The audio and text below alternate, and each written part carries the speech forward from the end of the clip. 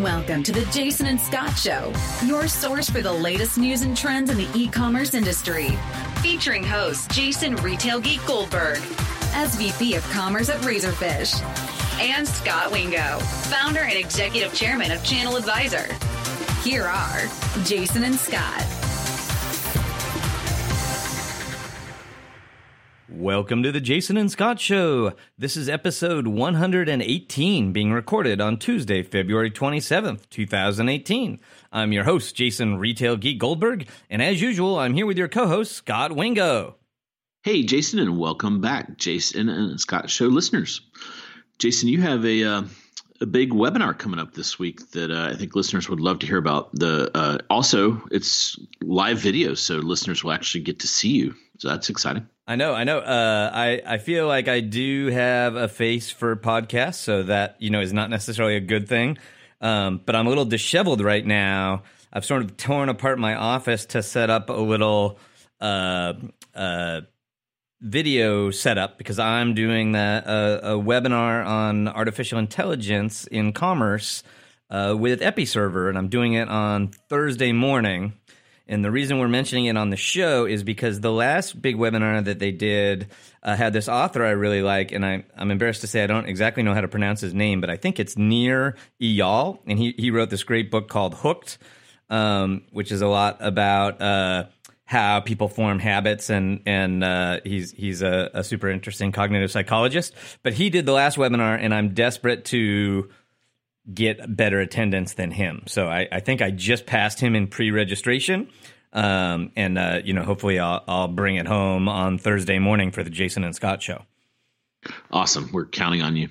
Also, it's starting to be season here of trade shows, and we have, I think, 3 or 4 where we're going to be there together, which is pretty exciting.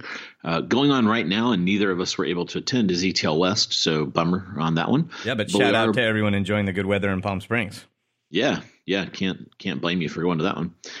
So the ones we're going to be at together, March 12th to 14th in your hometown of Chicago, we're going to be at the Path to Purchase Summit, and then we'll be at Shop Talk in Las Vegas, and then NPD Idea in Austin. Shop Talk is March 18th to 21st, and NPD Idea is May 15th to 17th. Exactly. So I'm speaking at Shop Talk and NPD, but I'm particularly looking forward to Path to Purchase because I'm just going to be in the audience heckling you.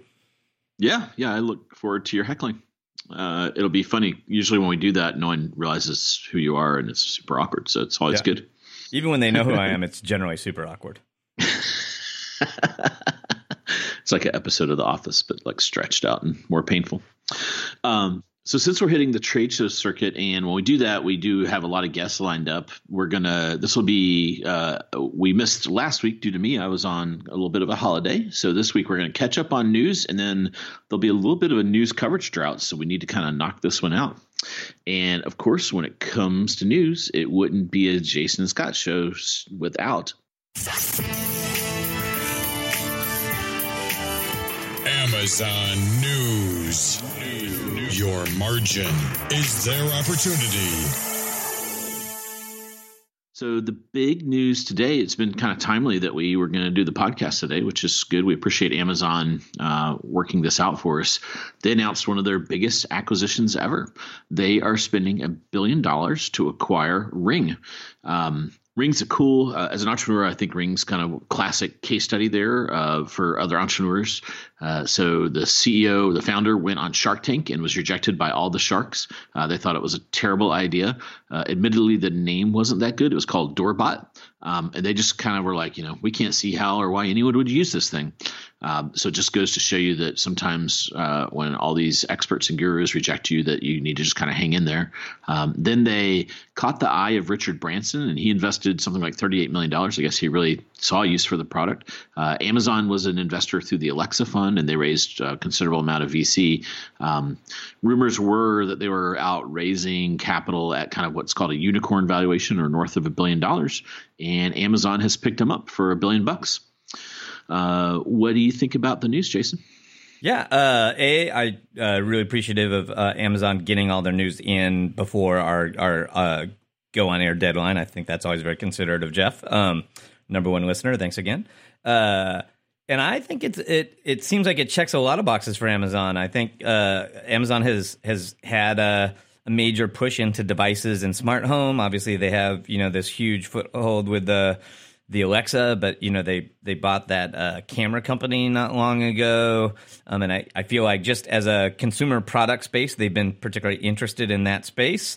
And then you add to that Ring could be an integral part of giving Amazon delivery people and home service people access to the home.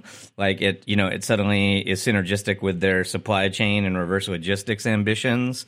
And so it seems like it's a pretty clever investment. And, a lot of us were talking about after the big Whole Foods acquisition that maybe we wouldn't see another big retailer acquisition, but that didn't necessarily mean that Amazon wasn't going to continue to be aggressive. So to me, this is another great example of them trying to build or own a consumer brand that has competitive differentiation in the marketplace.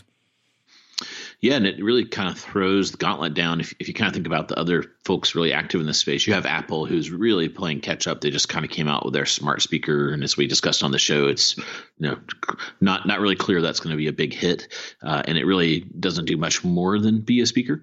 And then you have Google, and Google is just kind of frantically also playing catch up. They acquired Nest, which gave them the thermostat, and then they put Dropcam into that.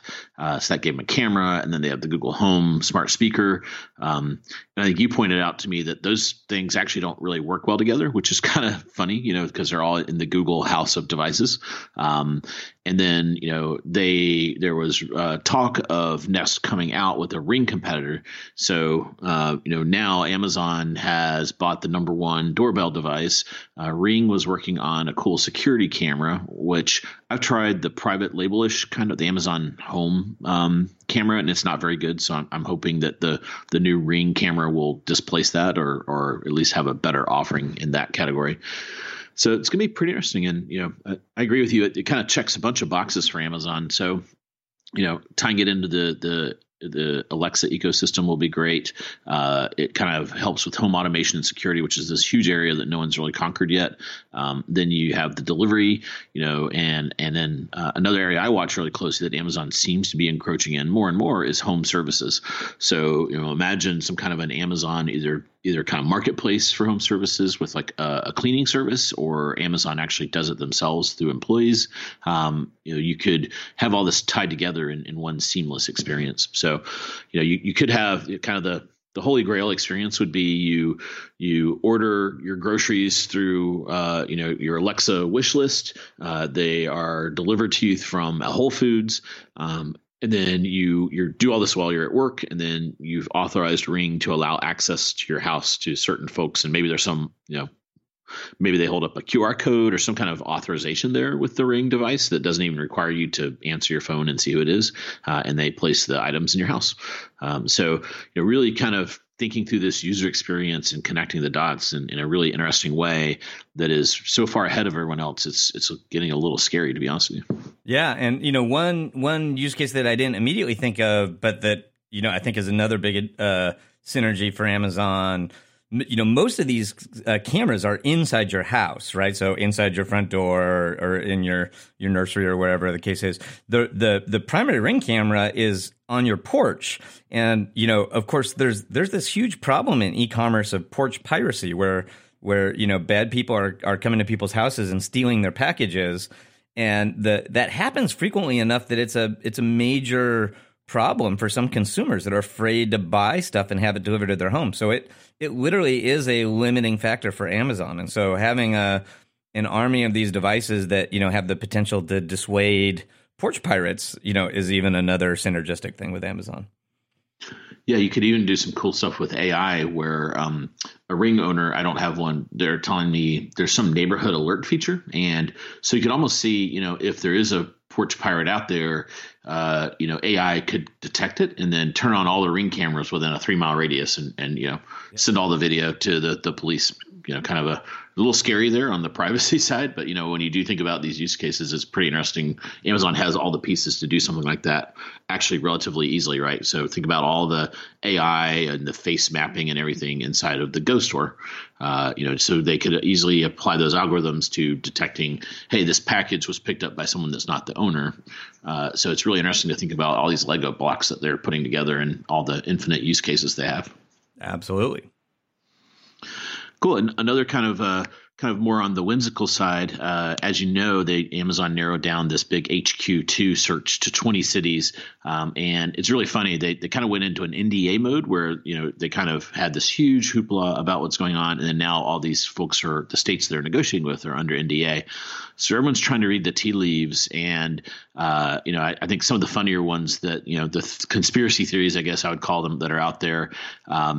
There's one that says that Amazon gave a clue that they're going to Austin. And if you remember that Super Bowl spot that you and I both kind of thought really won the Super Bowl, it kicks off with the lady asking Alexa what the weather is in Austin. So a lot of people have kind of tied into that as a clue.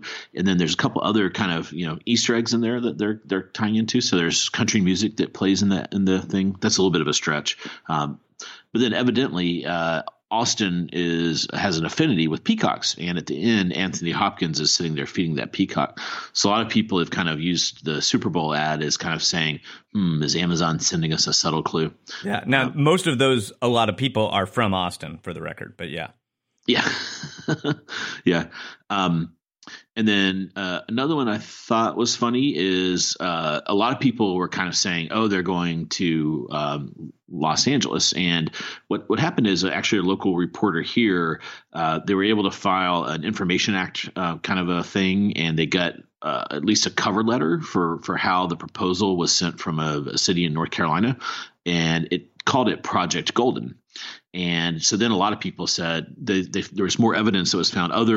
Other reporters kind of took this cue, and they were able to file these Freedom of Information Act requests and get some information, mostly cover letters. The rest was redacted. So everyone's thought, okay, it's called Project Golden. That's like the Golden State, which is Los Angeles, Yeah. So then everyone, but what happened is the person that's just kind of gathering together the proposals, their last name is Golden. Yeah. so there's all this so it's really funny to watch all this kind of hoopla around this HQ2. So even though it's in super quiet mode, in a way, it's actually causing more kind of, strange things going on. Again, it's evilly brilliant PR, and, they got all these municipalities to, drop their drawers and demonstrate exactly, how deep they're willing to do in terms of economic development incentives to get Amazon there. And, whoever Amazon picks for the HQ2, they know how much money's on the table from these other cities. And you can imagine they're going to use all that in negotiation when they're opening fulfillment centers or other pieces of infrastructure in those cities. Yeah. Do you have a front runner in your mind? For the longest time, I thought Austin, because it for me, it has a lot of the elements they're looking for. So the way I think about this is Amazon's retail business from a people perspective is really well built out. So I think HQ2 is going to be maybe 5 or 10% what you and I would think of as the retail business. And the rest is going to be AWS. So that's where, that thing's growing like 60% year over year. Maybe you put some ad business there, but still it's kind of a different footprint than the retail business. So in the proposal, they talk about it being largely engineering. So I think it's going to be kind of these, higher end cloud-based engineer types. So that really made me think Austin, because you have 3 or 4 engineering schools right there. Cost of living, infrastructure, all those things get checked, and it's close to Whole Foods, which, I think, if I'd spent $14 billion, being near that would be pretty nice win as well. But then the one thing that has swayed me is Scott Galloway has been making a pretty compelling case for the DC area. So 3 of the 20 are in the DC area. Bezos just bought the largest residence in the DC area. And I think it was on the DL, and then it leaked somehow. Yeah, I mean, he owns the Washington Post too. He owns the Washington Post. It's like a toy project. And, if you do think about the only thing I see that could cause any kind of existential crisis for Amazon, it's the government. And I do think, having the influence by being there, getting some of those key Virginia, Maryland folks in your pocket is pretty interesting. So I kind of see it as a race between those two. Austin, if they're kind of really leaning towards talent and they don't really worry about the government thing, I think Austin wins. And if the government thing is kind of looming large with them, then I think the DC area makes a lot of sense. Yeah, no, I tend to lead towards the DC area as well. Like if you sort of think of in many ways like Amazon as a next generation Walmart. Walmart's had to really invest in their lobbying and their government relations. And, like the guy running the government relations program for Walmart is like Dan Bartlett, who was the press secretary for George Bush. And, there was a bunch of political news a couple weeks ago, like the number 3 person at the Department of Justice resigned. And she resigned to take a VP job at Walmart. So like Walmart's building this stable of like really credible Washington folks. And if that's important to Walmart, like, odds are it already is or should be important to Amazon. And so, the proximity makes some sense from there, just from a odds perspective. You got 3 sites, so that seems logical. The one thing that makes me a little dubious of Professor Galway's evaluation is he also throws in New York as the front runner, and his logic is because everyone wants to live in New York. And I kind of called him out on Twitter. He took the high road and didn't respond, but only people that live in New York want to live in New York. It's a little bit of a reality bubble that New Yorkers have. Yeah, and New York is on there. That's like a no way. That seems like a non-starter to me. Yeah. You just can't get tech talent in some of those cities that they have. And then you saw some interesting news around the Go Store. Yeah, I think Jason Del Rey broke this on Recode, but it appears that they're getting ready to scale that out and open 6 more of those stores. And I'm trying to remember, but I think he even identified or speculated some of the potential first sites. Was Austin one of them, if I'm remembering right?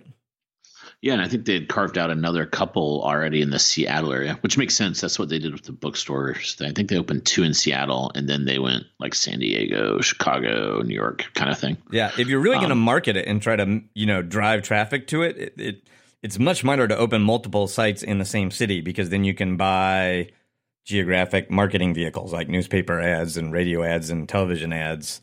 Opening one store each in a bunch of different cities is much more expensive for traffic generation. Cool. And since this is kind of a clever segue into grocery, last week in our listener question segment, we did run out of time for one of the ones that came in through Twitter. And it was from long-term listener Michelle Grant. And she asked, do you think Amazon will close Fresh entirely? What do you think about the moves? And so I think what she's referencing there is, so Amazon did do a little bit of a layoff, a couple hundred folks. And I think it was the Fresh team, because now Amazon essentially they have a lot of irons in the fire when it comes to a grocery. So they have Prime Now. They have even like the warehouse or the big box thing. They have Fresh, which was the delivery. Then they have Go, and then they have Go curbside thing.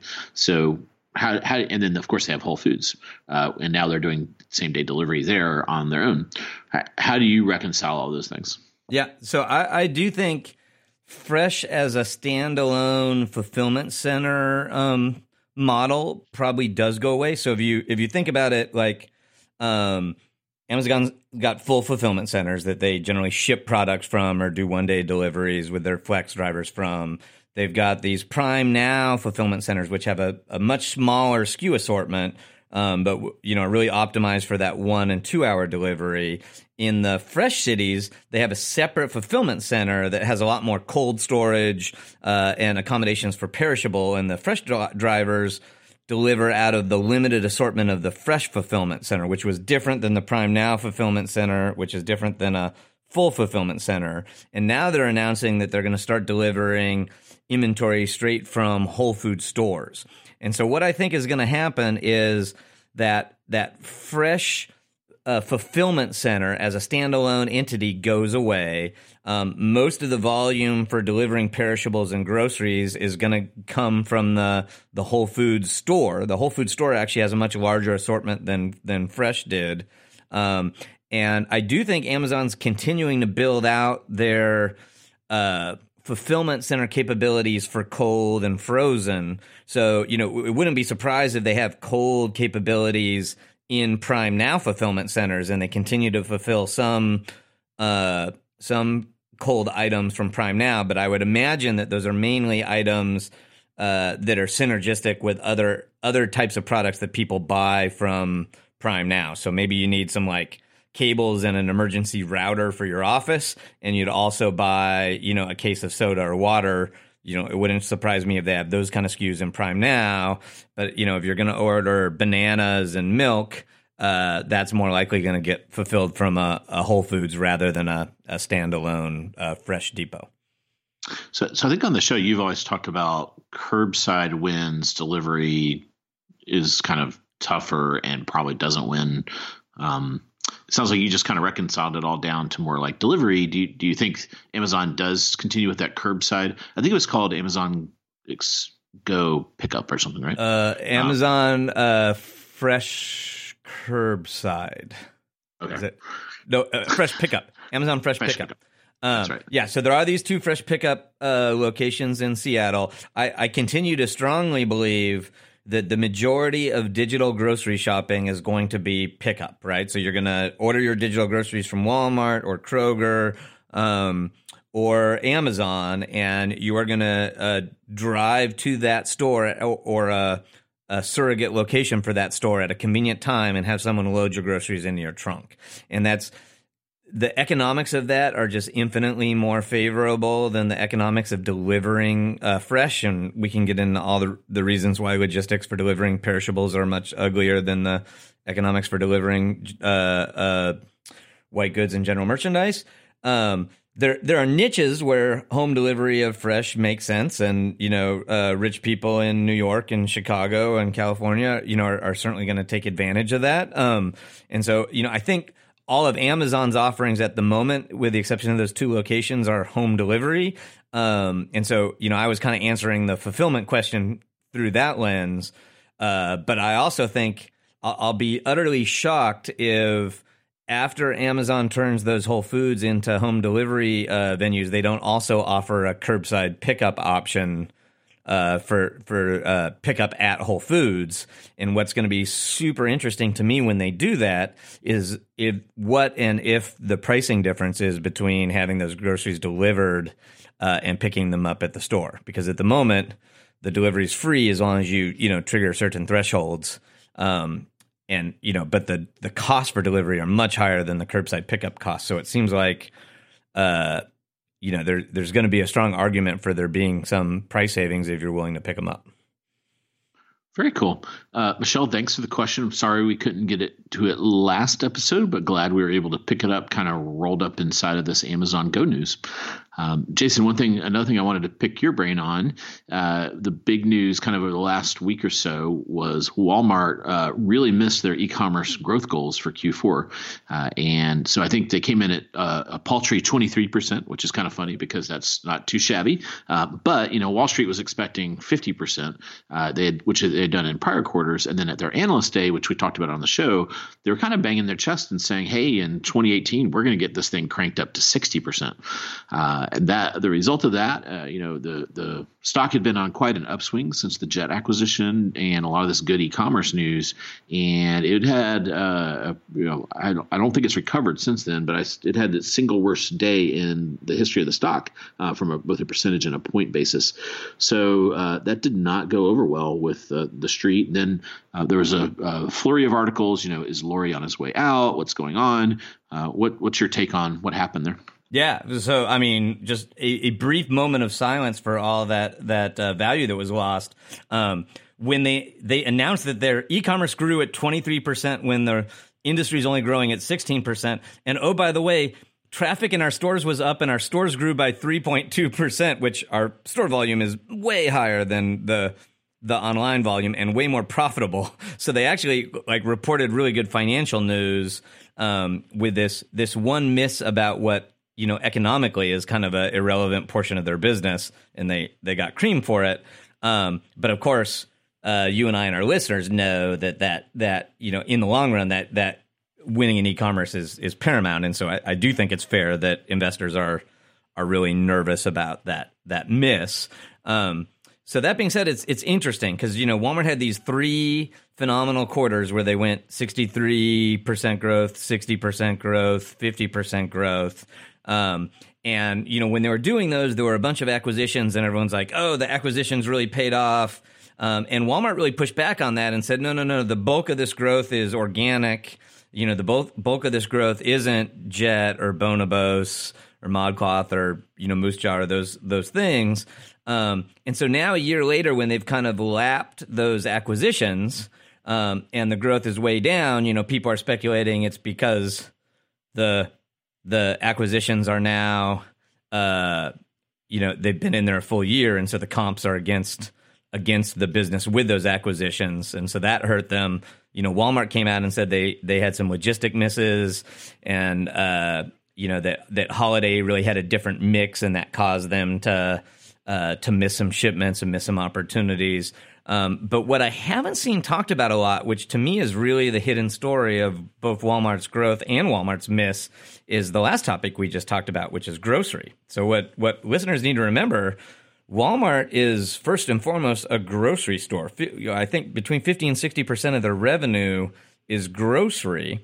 And a year ago, they started rapidly rolling out buy online, pick up curbside grocery to individual Walmart stores. And so about a year ago, they announced they had their 1,000th grocery pickup store. And, my contention is a huge part of that e-commerce growth is they went from 0 groceries to, some grocery sales in 1,000 stores. And so now they've lapped those 1,000 stores. Those 1,000 stores are in the comps. And so now the growth, doesn't look as spectacular unless you opened another 1,000 stores, which Walmart actually announced they were going to do, and conspicuously absent in these latest announcements was any indication of whether they hit their goal or didn't hit their goal or they were behind. And I really think some of I'd be interested to hear some of the stock analysts, if they ask those questions and if they got good answers, because to me, we really need to be thinking about these e-commerce grocery stores a little bit different than pure e-commerce. When Amazon adds a product to their e-commerce catalog, it's available in all 50 states simultaneously. But grocery is a store-by-store basis. So you almost need a same-store sales number for e-commerce to really see the true growth in e-commerce grocery. And so I like that may be a evolution of the retail financial reporting that we start to see.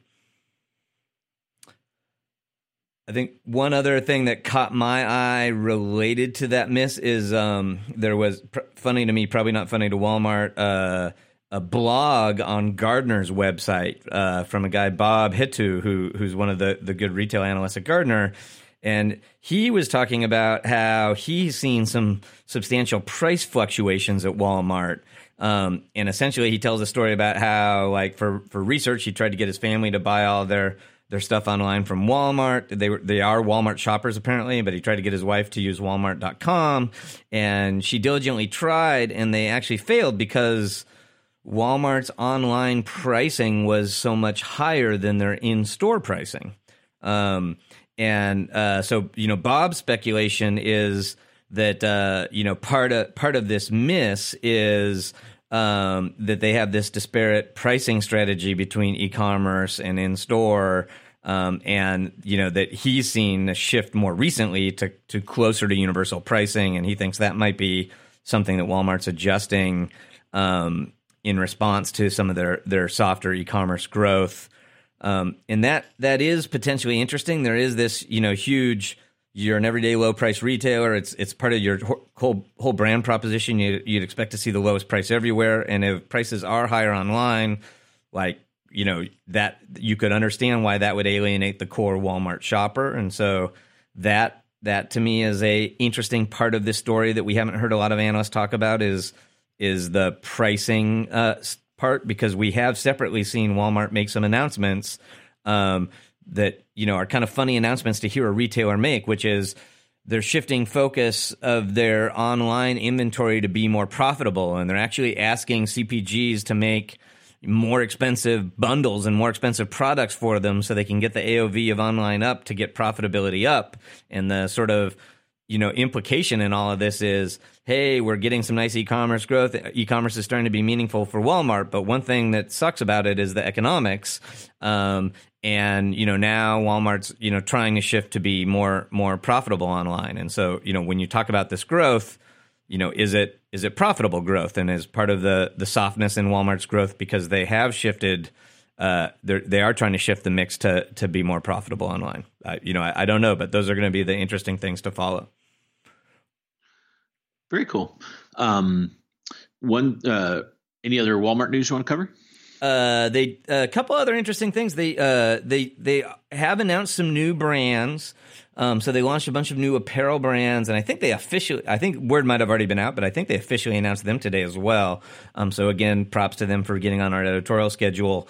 But so these are brands like Time and True, Terra and Sky, Wonder Nation, and one called George.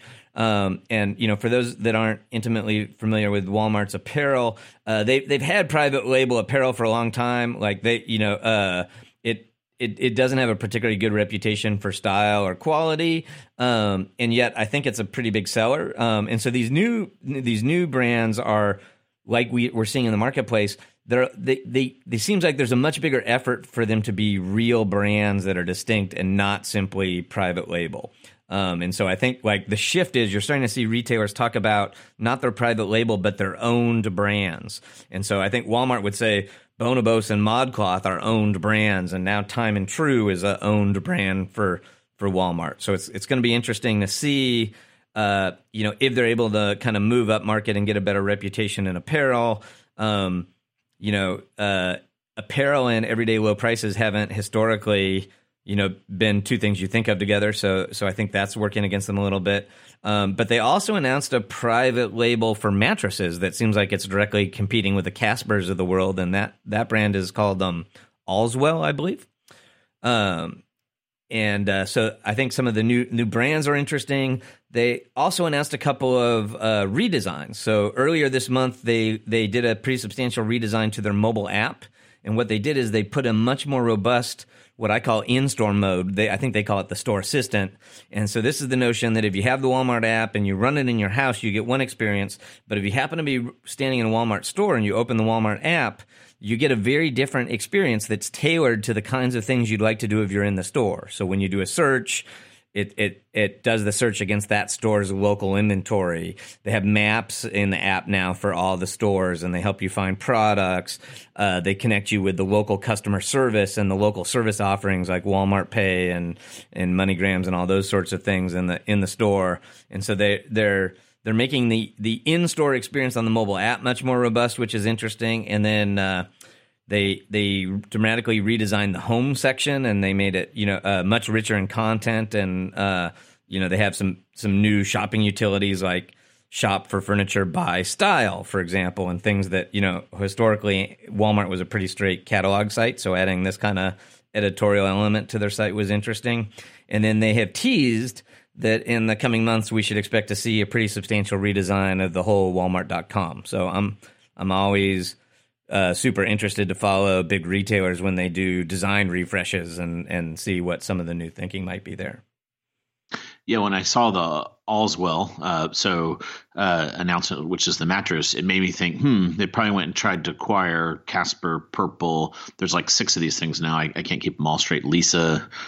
There's several others, and they probably didn't like the prices. And then, it does seem like they're a dime a dozen now. So I think, I imagine they're all coming out of a similar kind of a design studio and factory in China somewhere. And they just kind of said, heck, let's just do this ourselves.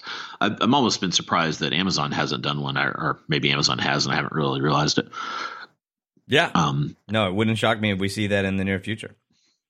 Quick one, since we just talked about Casper, I did notice they opened a store in New York City, which is continuing that trend we've talked a lot about on the show with these digital native brands getting to a certain scale and then having to open stores, or I guess they're more showroomy. So with a mattress, you could understand that, where there's only so many people that are going to trust the in-store trial or the in-home trial and the return policy. And I've enjoyed seeing them at Target stores, and you hear so much about them, and it is nice to kind of at least get to see one, feel it, lay down on it and see what it's like before you take that. To me, it's more the time risk of investing in the thing and having to ship it back and all that. So that was interesting. Yeah, absolutely. And as we've talked about on the show a number of times, like brick and mortar stores are a great marketing vehicle for online sales. And unlike a lot of other marketing vehicles, which are pure expense, the store can often pay for itself or be profitable and drive a bunch of traffic to your e-commerce business. So, opening showrooms, particularly in high traffic areas like New York City, can make a lot of sense for a brand. Yeah. Couple quick hits. So over on the pure play side, eBay has been pretty quiet on the acquisition front, and also in keeping with their timing, today they announced one of the first acquisitions in a while of another marketplace, and it's pretty interesting. So eBay has a long history of not doing well in Japan. They had their own Japanese offering, and then they exited Japan in 2000. They also didn't do well in China, so they've really struggled with Asia in general. And then they had this partnership with Yahoo Auctions. So if you look at the Japanese marketplace market today, it's dominated by Rakuten, Yahoo Auctions, and then Amazon does really well in Japan as well. And so they actually just acquired a startup called Geosis, and the name of the marketplace, I don't know how to say it, so I'll spell it, is QOO and then 10, so I think it would be Q10.jp. So that's pretty interesting. And, I saw a rumor that they paid $700 million for that. So you have to kind of think, why would you pick 2018 after you've been out of the market for 18 years? And my reading the tea leaves on this is eBay's done a really good job on kind of cross-border trade and enabling people around the world to order from sellers across the world, and then doing some interesting things with reshipping and Google Translate, and to just make the entire eBay catalog, or as much of it as possible, available in areas where they actually don't have a presence.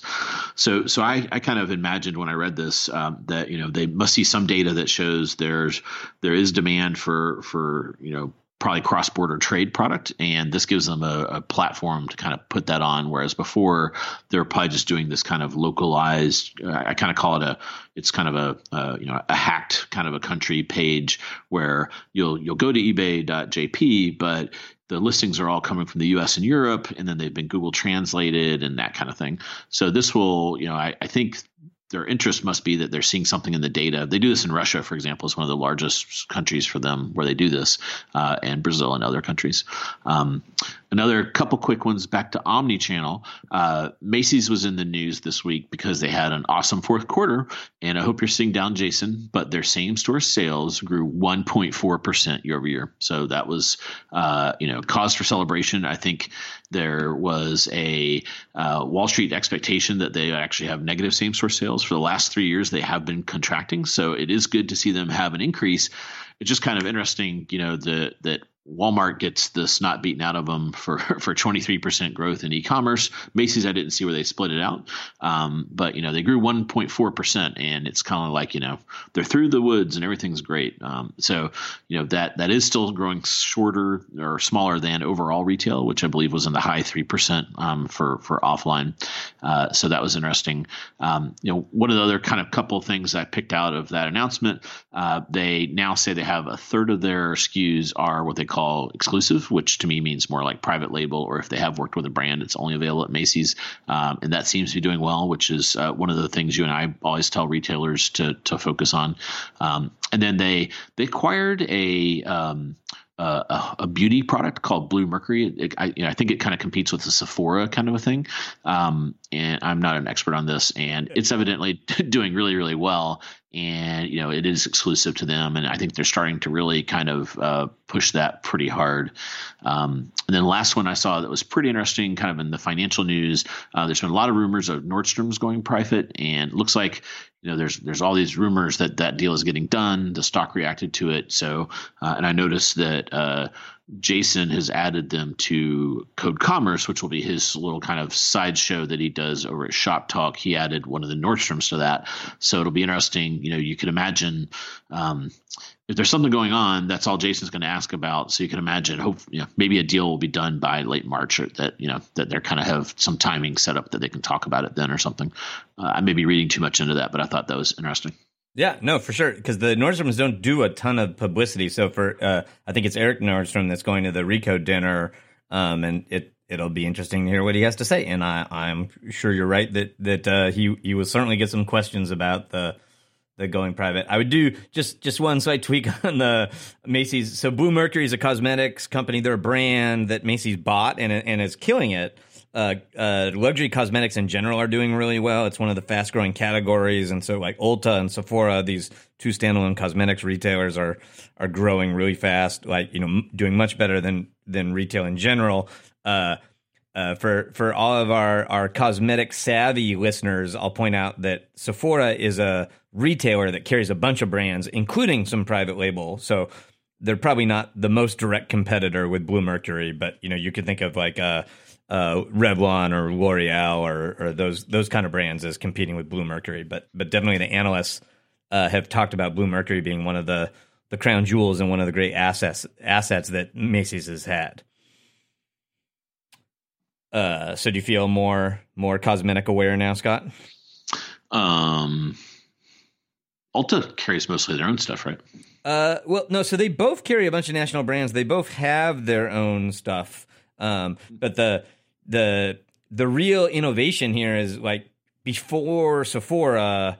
If you were interested in shopping for cosmetics, you probably went to a department store when you were a young girl and you became a certain age. Your mom probably took you to a department store to get your first cosmetics, and all the cosmetics were shop and shop. So you had to first and foremost pick a brand with your feet. So you walked to the MAC counter, or you walked to the Le Pair counter, or whatever cosmetics you had an affinity for, and you shopped by brand. And so Sephora had this sort of game-changing notion that like, hey, people don't want to shop by brand necessarily. They want to shop by use case. So let's put all the foundations here from all the brands, and let's put all the moisturizers over here from all the brands. And that concept played really well with consumers and triggered Sephora on this rapid growth. And Ulta is a more recent competitor that has kind of followed in Sephora's footsteps and done a really good job of adding professional services to the store and a salon and things like that. So that now you really have the whole cosmetics history. Cool. I was thinking we should do a deep dive, but boom, you just did it right in the middle of the news. Awesome. Yeah. It's a deep dive, delicious nugget inside of some e-commerce news. Exactly. I just wanted to establish my quals as knowing more about cosmetics than any dude should know. I definitely bow to you. I appreciate it. So going back to Omnichannel, there was also a few interesting news snippets about Target. So one that caught my eye because it validated a smart aleck opinion I had. A couple months ago, Target acquired this company called Shipt, and Shipt is a third-party delivery service that would deliver purchases from a variety of stores to a consumer's home, and they're you pay an annual fee of like $99, and then you get free home delivery, over some purchase threshold, like $35 or something. So Target bought them. And at the time I was like, hey, that may be a good acquisition. That may get Target some good capability for home delivery that they want. But they're likely to have overpaid because Shipt was this two-sided marketplace where, they tried to acquire customers that were customers of Shipt, not Target, and they pay $100 to Shipt to be a member. And the reason that they would get a bunch of customers is the utility those customers get is they get free home delivery from a bunch of retailers. So Shipt had to appeal to a bunch of retailers, and they had to appeal to a bunch of consumers. And when one retailer buys them, suddenly it's much less appealing for Shipt to work with all these other retailers, and that it has this negative cascade effect on the whole two-sided marketplace model. And at the time of the announcement, they're like, no, we're going to continue to run it as a standalone entity, and we're going to continue to try to support all those retailers. So, interesting side note, 60 days later, Shipt is no longer delivering goods from Walmart. So, you may have paid your $99 under the belief that you could get free home delivery from Sam's Club, and Shipt has pulled that rug out from, or Target has pulled that rug out from under the Shipt customers, which in my mind means Shipt is at the end of the day going to end up being a convenient delivery tool for Target purchases, which may be super useful, but it's a different model than the original Shipt model. So I found that interesting or self-validating. It made me feel good about myself. And then there was kind of an interesting interview that we saw with Brian Cornell, the CEO of Target. I think he was on Squawk Box, and he's making the point about the value of Target stores and how they're very successfully shipping from stores, and they're making major investment in remodeling stores, and how important stores are to the whole mix. All stuff that I wholeheartedly agree with, and I'm glad to see Target doing and emphasizing. But the marquee quote out of this whole thing, that kind of got the headline was, Brian Cornell says, e-commerce is in everything. Most U.S. sales still happen in stores. And, I have to be honest, I don't love quotes like that, because in my mind, half of all Target sales are digitally influenced. And, deciding that a sale is a store sale or an online sale at this point is kind of silly. They're 70% of all their online orders, they ship from the stores. Now they have this Shipt thing to deliver from the stores. I don't think Brian should be talking about his e-commerce sales versus his U.S. sales. And my sort of smart aleck metaphor is, it's like the old retail guy saying the only profitable part of our store is the POS, because that's where all the sales are driven, and the shelves don't drive any sales, so they're less valuable. We should not invest in the shelves. Obviously, it doesn't matter where the sale is consummated, the whole customer experience is super important. I feel like there was a joke in there, but I didn't get it. Some kind of old school retail joke. Yeah, I'll put the laugh track in so people will think that everyone else got it, even if you didn't. But we are up on time, Scott, because I know we were trying to make the news episodes a bit shorter as a amenity to our listeners. I do want to remind everyone again, it would be totally fun to see some of you in Chicago at the Path to Purchase Summit, Monday, March 12th. Scott is going to be part of a great track on Marketplace and Amazon selling, and I'm going to be in the audience learning from that one. And we'll be podcasting some live shows from there. So hope to see some of you then. As always, love to continue the conversation on Facebook. So if you have any questions or comments about this episode, or want to call out some of the many things Scott and I got wrong, feel free to jump on Facebook, and we'll keep the conversation going. And as always, if you loved the show, we would greatly appreciate that 5-star review on iTunes. So this would be a great week to finally jump on the website, go find our show. All you have to do is type e-commerce into iTunes. We're the first one that'll show up. Click on that 5-star review, and we will be forever indebted to you. Yeah, thanks for joining us, everyone. And also, when you're on iTunes, hit the subscribe button. A lot of people just download each episode, which is fine. But if you subscribe, it also helps us on the rankings, and we appreciate that. Absolutely. So until next time, happy commercing. You've been listening to the Jason and Scott Show. For all the latest news and trends on e-commerce and shopper marketing, subscribe to us on iTunes or visit www.jasonandscott.com.